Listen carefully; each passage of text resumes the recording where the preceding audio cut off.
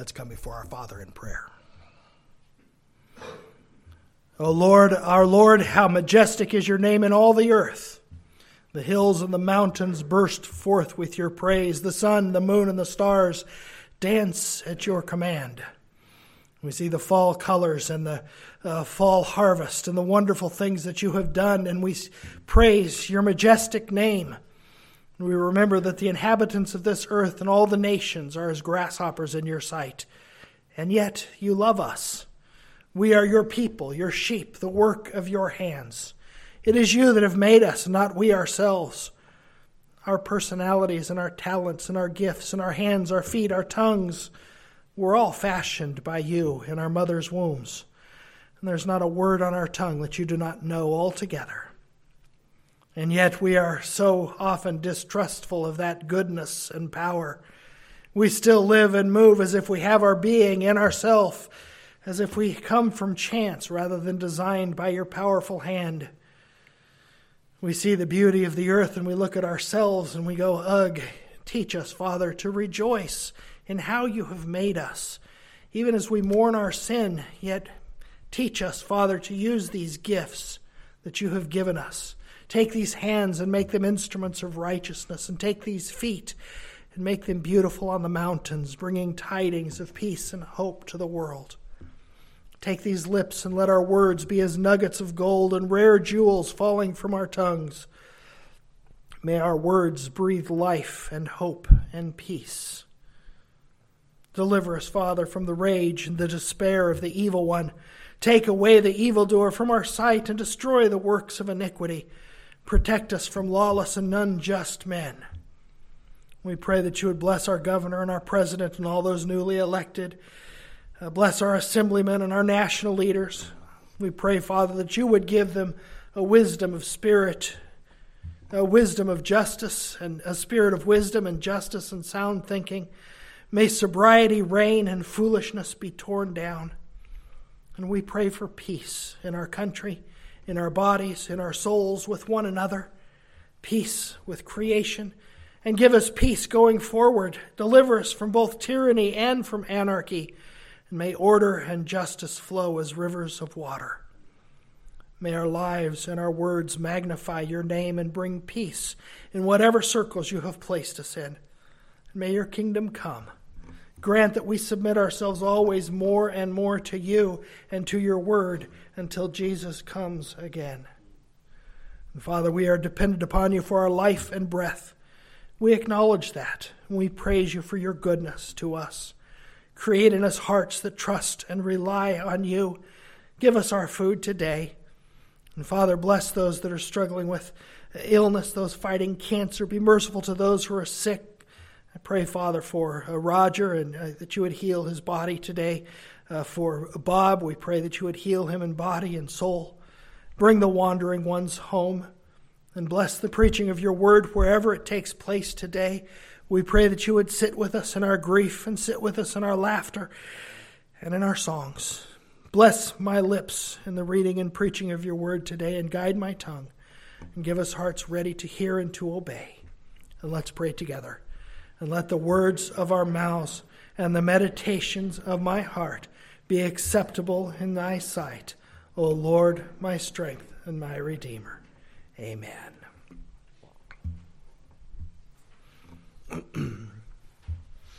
My scripture reading this morning is Luke 18, verses 18 through 30, which is also my text.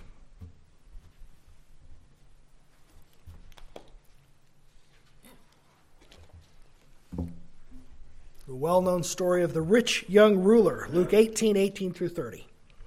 Now a certain ruler asked him, saying, Good teacher, what shall I do to inherit eternal life? So Jesus said to him, Why do you call me good? No one is good but one, that is, God. You know the commandments: do not commit adultery, do not murder, do not steal, do not bear false witness, honor your father and your mother. And he said, All these things I have kept from my youth. So when Jesus heard these things, he said to him, You still lack one thing. Sell all that you have, distribute to the poor. You will have treasure in heaven. And come, follow me. When he heard this, he became very sorrowful, for he was very rich. When Jesus saw that he became sorrowful, he said, "How hard it is for those who have riches to enter the kingdom of God. For it is easier for a camel to go through the eye of a needle than for a rich man to enter the kingdom of God." Those who heard it said, "Who then can be saved?" But he said, "The things which are impossible with men are possible with God." Then Peter said, "See, we have left all and followed you." So he said to them, "Assuredly I say to you, there is no one who has left house or parents or brothers or wife or children for the sake of the kingdom of God, who shall not receive many times more in this present time and in the age to come eternal life." This is a passage about goodness, about beauty, about the kingdom, about righteousness, and about riches. First, I'd like to talk about goodness. We're wired to seek after goodness because we're wired to seek after God. It's built into our DNA. We know that God is good. As Jesus said, there's no one good but God. Goodness in the Scripture, and even in our English language, doesn't just mean moral goodness. It means everything that is beautiful, wholesome, peaceful, wise, productive, joyful, tasty. When the wine is balanced perfectly, we say, "Oh, that's good wine." When the steak is cooked perfectly, we say, "That's good steak." When the apple is the perfect cross of sweet and tangy and the crisp is just right, we say, "That's a good apple." We use beautiful the same way. We say, "It's a beautiful woman, beautiful song, beautiful art, a beautiful meadow, a beautiful man." In the Bible, beautiful and good are the same word. But in all of these things, something is missing. Solomon describes it in the book of Ecclesiastes. He says, "Vanity of vanities, it's all vanity." And yet we look at the beauty of the earth. What does Solomon mean? It's just this. Our DNA is wired to seek after God. That desire shows itself in our attraction to things that are good and beautiful, things that are peaceful and cause us joy. We seek after pleasure and we reject that which causes hurt and pain. Idolatry is when we start seeking good in the creation rather than the Creator. Paul talks about this in Romans 1. He says, "For since the creation of the world, his invisible attributes are clearly seen, being understood by the things that are made, even his eternal power and Godhead, so that they are without excuse, because though they knew God, they did not glorify him as God, nor were thankful, but became futile in their thoughts, and their foolish hearts were darkened." Think about what he says there for a moment. In creation, the invisible things of God are seen. The Bible tells us God is beautiful. He is good. How do you see those things? You see those things in the things that he has made. Everything invisible in his attributes reflected in the things that he has created. So we can see his wisdom, his beauty, his holiness, and his love. But creation is not God. There is only one who is good. That is God. Creation reflects the goodness of God, but that is not goodness in itself. For goodness apart from God does not exist. If we say that a man is a good man, we may mean a lot of things by that. We may mean that he meets a requirement for kindness, generosity. When we say an apple is good, we mean that it meets our requirements for what makes a good apple, or what makes good wine, or what makes a beautiful piece of music. There are standards outside of the object itself, and if that object compares to the standard, we call it good. That is not what we mean when we say God is good. There is no standard of goodness outside of God that God matches up to. Goodness is God. God is goodness. The theological term of this is God's attributes and his being are the same thing. They are identical. This is the simplicity of God. Everything on this earth that we call good, we ultimately call it good because it reflects the Creator's goodness. Without fellowship with God, therefore, there is no such thing as good. The heart of the fall, Eve saw that the fruit was good, and she took it. Meaning, she separated the goodness of the fruit from the goodness of God, or tried to, in her head, and brought ugliness, pain, death, and destruction into the world, because there is no goodness apart from God. She saw, she took, Adam took with her, and mankind fell. Creation became subject to futility, to vanity. It's still upheld by the providence of God, and it still has the echoes of God's goodness in his original creation, but it's fallen. And now with creation, ugliness, futility, death, misery entered in. Riches corrupt. Thieves break in and steal. Moths eat the garments. Vandals vandalize. Murderers kill. The wine gives you a headache. The steak gives you heart disease. The apple wilts and gets a worm. And over everything there's the pall of change, decay, and death. And yet, in the heart, there's still the longing for God. For that which is pure and holy and clean and beautiful, that which is good, it consumes the heart of mankind. But we're fallen. And now we seek good in that which can never satisfy. Isaiah tells the people of his day, "Why do you spend your money for that which isn't bread, and your wages for that which does not satisfy?"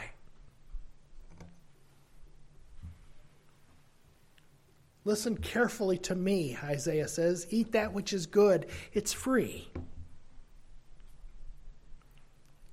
How can I get that which is good? How can I fill the longing of my soul? The rich man here comes to Jesus. If only I had a little more.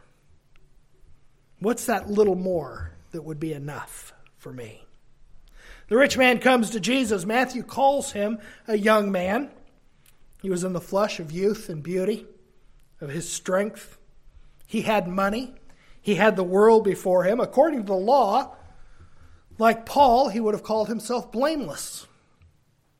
He was also a ruler. The Greek word is archon. That's a general term for any leader, official, an important man. Maybe a city councilman, maybe the mayor, maybe the ruler of the synagogue. He was an important man. In other words, listen to this, he had youth, strength, power, wealth, and he was blameless. And yet, he comes to Christ. What good thing must I do? What more do I need to do? If he was truly satisfied, why did he come to Jesus? Either he was looking for reassurance, or an accomplice, or instruction, or simply to satisfy his curiosity, but he felt in himself something that he lacked. Jesus, of course, knew what it was that he lacked, and so he started the conversation talking about what this man lacked. Why are you calling me good? There's only one who is good, and that is God.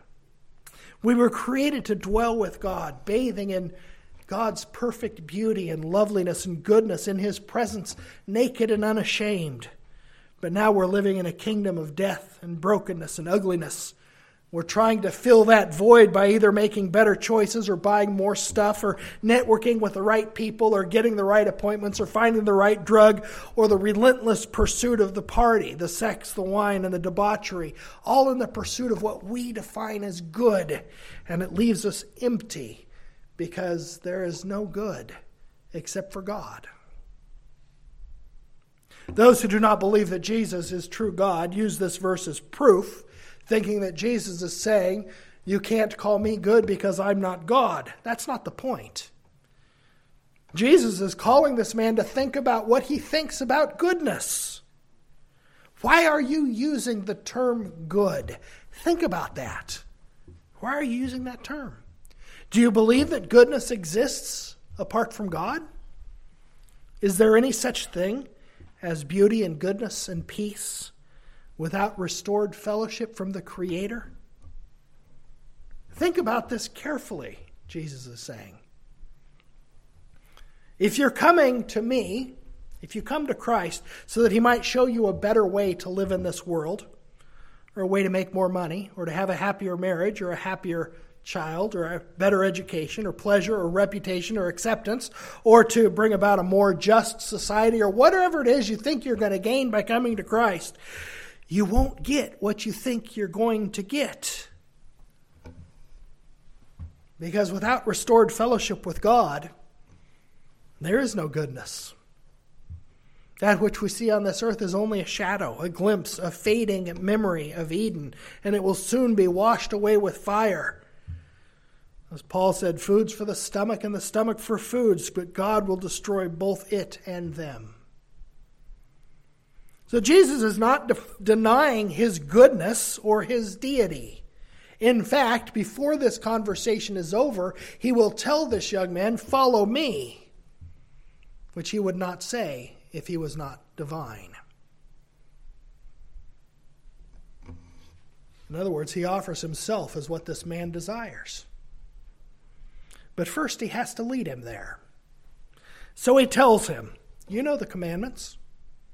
He rattles some of them off. The law was given as a diagnostic of our problem. There's something we all know, dreadfully, drastically, and painfully wrong with our world. The philosophers, the theologians, the artists, and the poets are all seeking to put their finger on exactly what the problem is. Our catechism sums it up in the favorite question of the kids, because it's the shortest one. From where do you know your misery? Out of the law of God. What's this rich young man's problem? Let's look at the law of God. The law requires us to love God with our whole heart and to love our neighbor as ourselves. We pretend that we do that. You ask most people on the street, do you love God? And they would say, yeah, we love God. But the Ten Commandments expose us for who we really are. We're prone by nature to hate God and our neighbor. This man, for example, says, I've kept these from my youth. Jesus says, really? You have? If you love your neighbor as yourself, sell everything you have, give it to him. If you love God with all of your strength, follow me. In other words, this young man had no idea just how broken the world was and just how broken he was. He thought that he could fix the problem by doing just a little bit more, adding a bit more, buying a bit more. And that's the path to a relentless quest to quench a thirst that can't be quenched. As Jeremiah says, you're trying to fill a cistern that's broken. This is why we don't rest. Our society today is filled with anxiety and turmoil and anxiousness and worry and fear, the relentless pursuit of rest, because we continually say in our heart, we need to do one more thing. And the churches say, you have to do one more thing. This young man comes to Jesus and says, what's one more thing that I can do? I'm still not satisfied. Give me something else I can do. And Jesus says, you don't need to do one more thing. You need to exchange everything you have for one thing. Follow me. The law was given to cut through our excuses so that we will come out of the bushes and stand before God exactly as we are, without pretense, without blustering, without excuses, without shifting the blame. This man was focused on outward performance, on conformity. If I conform to this standard, then I will find good. And Jesus says there's no one good but God. Conforming to a standard isn't going to do it. You have to follow Christ. Jesus wasn't just busting this guy's chops. The Gospel of Mark tells us that Jesus looked at this man and loved him. So he offered him treasure in heaven. We don't know what happened to this man after the resurrection of Christ when the Holy Spirit was poured out. Some speculate that this could be the young apostle Paul. There's no evidence of that, and yet he could be just like him. Paul would have said all of these things earlier and gone away very disillusioned in Christ before the Spirit was poured out on him. But Jesus loved him. He was offering this man rest. The reason this man couldn't rest is because he was trying to worship Mammon and God at the same time. But Mammon drives the heart relentlessly. You always have to have more and more and more. When is it going to be enough? Just a little bit more. Jesus offers everything and gives us rest. And this takes us to a discussion about kingdoms. I said this was about goodness, righteousness, kingdoms, and wealth. The kingdom of God, as we know, was lost in Eden. Satan usurped that kingdom, and sin and ugliness reigned. The line of Cain immediately made themselves at home. They built cities and mastered technology. Eventually, their spiritual children would build the Tower of Babel. But as I've said before, if Babel is your hope, somebody's got to make the bricks. And so behind the beautiful hanging gardens of Babylon, you see the gallows that the criminals were impaled on, the full dungeons, the soldiers preparing for war. Because to reach heaven, the tower has to be bigger and stronger and more relentless. To reach heaven, there's just a little more that's needed. One more criminal to be executed. One more guy outside to be crushed. And the tower's never done. Because it's in opposition to God, and so it can never offer that which is good. Thus, all the kingdoms of the world. And Satan says, if you bow down and worship me, I'll give you all the kingdoms of the world. And you can have all of them, but you won't find that which is good. In contrast to the Tower of Babel is the promise to Abraham, which would come by promise, not by the flesh. This is what Jesus came to do, not to give us another law to fulfill or to some better teaching or a better society or better motivation to good living. He came to conquer the kingdom of the devil by his sufferings, death, and resurrection to bring us to God, so that we would have that which our heart longs for. Our King has ascended into heaven and will come again in power, and a people are being gathered out of the kingdoms of this world, and a place is being prepared where there will be a new heavens and a new earth. The point is not that Jesus is giving this man another work to do. He's drawing him to open his eyes. No matter how much you buy, no matter how much you accomplish, no matter how much you add to your stature and reputation, the day will come when you will die. Your body will go into the ground and you will be eaten by worms, and you will never find what you were looking for unless you follow me. He's saying the same thing he said in Matthew 6. Don't lay up yourselves treasures on earth, where moth and rust destroy and where thieves break in and steal, but lay up for yourselves treasures in heaven, where neither moth nor rust destroys, and where thieves do not break in and steal. For where your treasure is, there your heart will be also.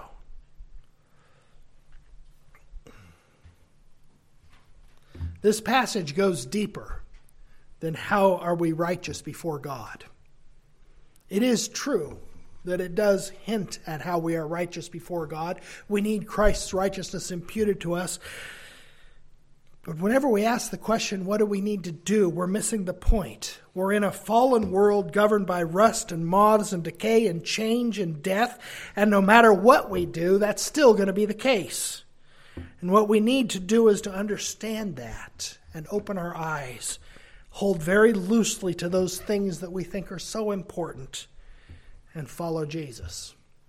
Jesus is telling this rich young man, the end of all ages has come. The kingdom of God is here. Death and hell are about to be destroyed forever. A new era is going to dawn. The Holy Spirit will be poured out and a new age will begin. This old order will fade and die. So follow me. Nothing else matters. What good is your life if you fall short of the glory of God? Follow me, Jesus says, and you'll have unimaginable treasures in heaven. And so on this earth, if he calls us to give up our lives, if he calls us to lose our jobs, if he calls us to stand before judges, to suffer exile in prison, if he calls us to lose friends, lose family, lose livelihoods, none of that is worthy to be compared to the treasure that he has in store for us.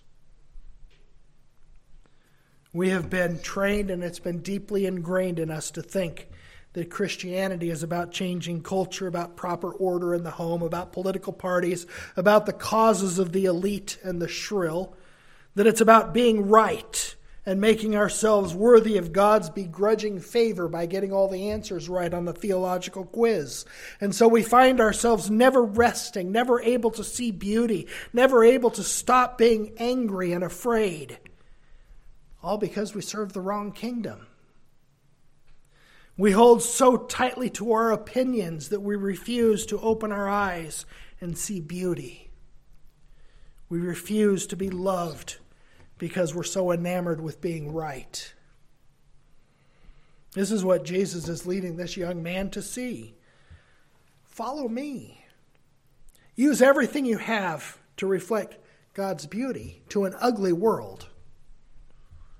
But never think that this world is your home, or that you will somehow find goodness here apart from restored fellowship with God. For there is only one who is good, and there's only one way. Jesus said, I am the way, the truth, and the life. No one comes to the Father except through me. What this means is you can convince the world to vote for your party. You can convince the world that you are right. You can convince the world to be good. You can fix your spouse and your kids and your work and your community. You can gather to yourselves all the money and the power and the pleasures that you can possibly imagine. These are all unreal conditions. The only one that did all that was Solomon. And at the end of it, what did he say? Vanity of vanities, all is vanity. Fear God, keep his commandments, for such is the whole duty of man. Because you won't find the goodness that you are searching for until you quit searching for it in the things of the world and learn to follow Jesus. You can't bring forth good fruit unless you're a good tree. And a tree can only be good if it's grafted into a good branch. And there's only one who is good, and that is God. And he sent his only begotten Son to become flesh so that we might live, for he alone is good. But you can only be grafted into Christ if you're taken away from the old tree. That belongs to Adam. And you can't serve two masters. This young ruler looked at what Jesus was saying, and he was smart enough to understand what Jesus was asking of him. If he gave up his wealth, he would lose his identity. He would lose everything that he was. He would lose his place in the community, his standing, his reputation, because he knew that nobody listens to a poor man. Nobody asks the poor man to sit on the boards of the synagogues and the guilds. Nobody asks the poor man what he thinks about the latest discourse from Rabbi Gamaliel. The poor man is alone, despised, outcast, homeless, depending on God for his very next meal. Just like Jesus. The rich man knows what's being asked of him. And it's too much. He goes away very sorrowfully because we can't do it unless we're born again by the Spirit of God. And so Jesus says how hard it is for those who have riches to enter the kingdom of God. It's easier when you're poor because you have nothing. When you're rich, you have everything to lose. And our natural bent is to look for status and goodness and salvation in our own resources. And the rich man is one who has a lot of resources, terrified of giving any of them up. But that which is impossible for men is possible for God. And as I said, this man could have been just like the Apostle Paul was at his age. And Paul says, I might have confidence in the flesh. If anyone thinks he might have confidence in the flesh, I have more. I was circumcised the 8th day of the stock of Israel, the tribe of Benjamin, a Hebrew of the Hebrews, concerning the law of Pharisee, concerning zeal, persecuting the church, concerning the righteousness which is in the law, blameless. What more do I need? To count it all as dung, that I might win Christ and know the power of his resurrection. As I said before, Jesus is on his way to the cross when he has this discussion with the rich man. Follow me. Resurrection comes through suffering. The disciples said, We've left everything. And Jesus didn't mock them. He made them a promise. There's no one who's left everything who won't receive many times more in this present life and in the age to come eternal life. Because when we're united to God, we have the goodness that we're looking for, and soon we will see him face to face. When we follow after Jesus through the dark valleys, we eat with the sinners that Jesus ate with. We walk with the wounded that Jesus walked with. We bore witness to the good news that he has conquered sin and death and misery. And there will be loss because Jesus said the world hated him. It'll hate us. But he has overcome the world. And so we follow. Wherever he leads, we go to the cross, we suffer, we rise, we ascend. We reign with him forever and ever, sitting with him on his throne. As he tells us in Revelation, he who has an ear, let him hear what the Spirit says to the churches. To him who overcomes, I will give to eat from the tree of life, which is in the midst of the paradise of God. And behold, as God said at creation, it is very good. Let us pray. Our Father in heaven, thank you for restoring to us that which we have thrown away. For you have restored to us goodness in giving us yourself in Jesus Christ. Teach us to follow him, to trust in him, to rest in him. In Jesus' name, amen.